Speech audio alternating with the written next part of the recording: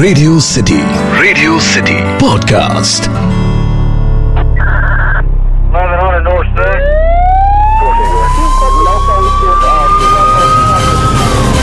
Radio city पर city crime.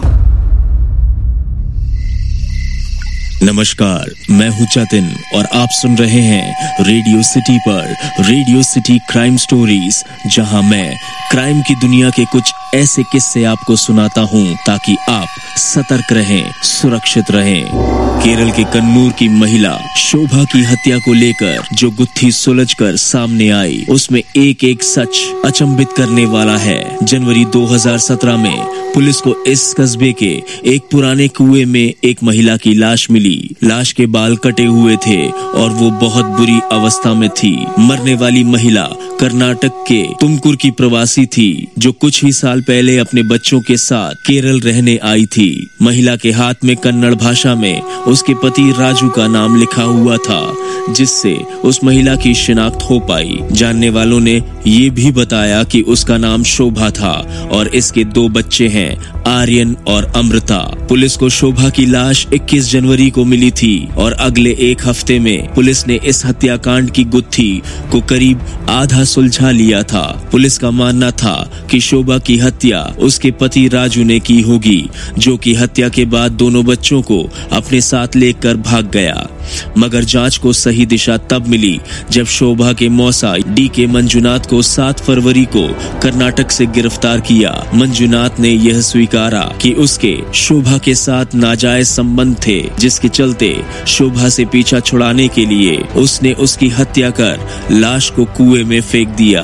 गिरफ्तारी के बाद शोभा के पति राजू की गुमशुदगी का राज भी खुलकर सामने आया और पूछताछ के दौरान मंजुनाथ ने बताया राजू की हत्या उसका और शोभा द्वारा रचा गया एक षड्यंत्र था। राजू को इन दोनों के बीच चल रहे संबंध के बारे में पता चल गया था। शोभा और मंजुनाथ एक दूसरे की जरूरत बन गए थे, इसलिए उसने बताया कि करीब 1 साल पहले उसने और शोभा ने मिलकर उसके पति राजू की गला घोंटकर हत्या कर दी थी और इस हत्या के बाद मंजुनाथ और शोभा एक शादीशुदा पति पत्नी की तरह केरल में रहने लगे थे। मगर इन दोनों के बीच जल्द ही खटास आना शुरू हो गई। मंजुनाथ एक पहले से ही शादीशुदा व्यक्ति था, जिसकी तुमकुर में एक पत्नी और एक बेटा भी था। मंजुनाथ के बयान के मुताबिक वो शोभा से लंबे समय तक दूर रहता था, तो शोभा उसे बार बार धमकी देती थी कि मंजुनाथ की पत्नी को सब कुछ साफ साफ बता देगी,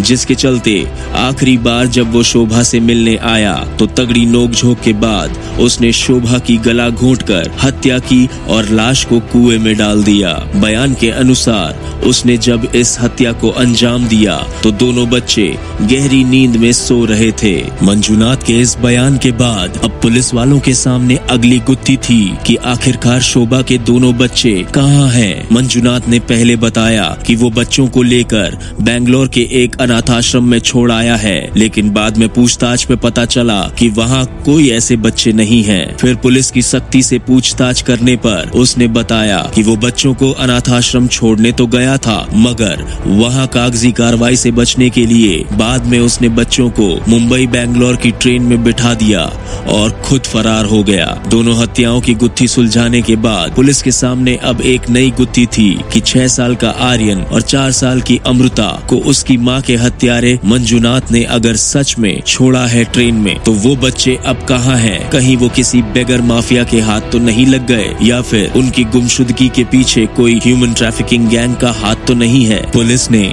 इन दोनों बच्चों के पोस्टर पूरे देश के रेलवे स्टेशंस पर लगाए और अखबारों में भी इनका इश्तिहार दिया, मगर कोई सफलता हाथ नहीं आई। आखिरकार 2 महीने बाद पुलिस के हाथ एक अच्छी खबर आई, जब उनको पता चला कि ये दोनों बच्चे मुंबई के एक चाइल्ड वेलफेयर होम में हैं। पुलिस को ये कामयाबी तब मिली जब मुंबई पुलिस एक दूसरे केस के सिलसिले में मुंबई के चाइल्ड वेलफेयर होम में गई थी। वेलफेयर होम में बताया गया कि ये बच्चे उनको मुंबई रेलवे पुलिस से मिले थे, जो कि बैंगलोर मुंबई के ट्रेन में पाए गए थे।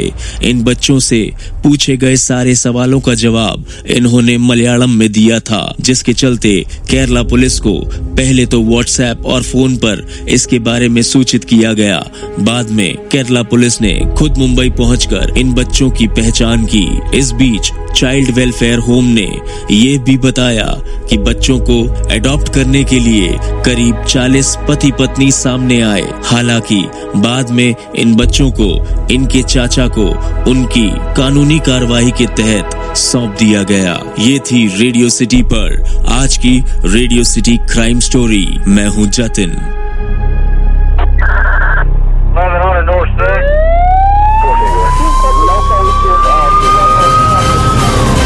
रेडियो सिटी पर सिटी क्राइम।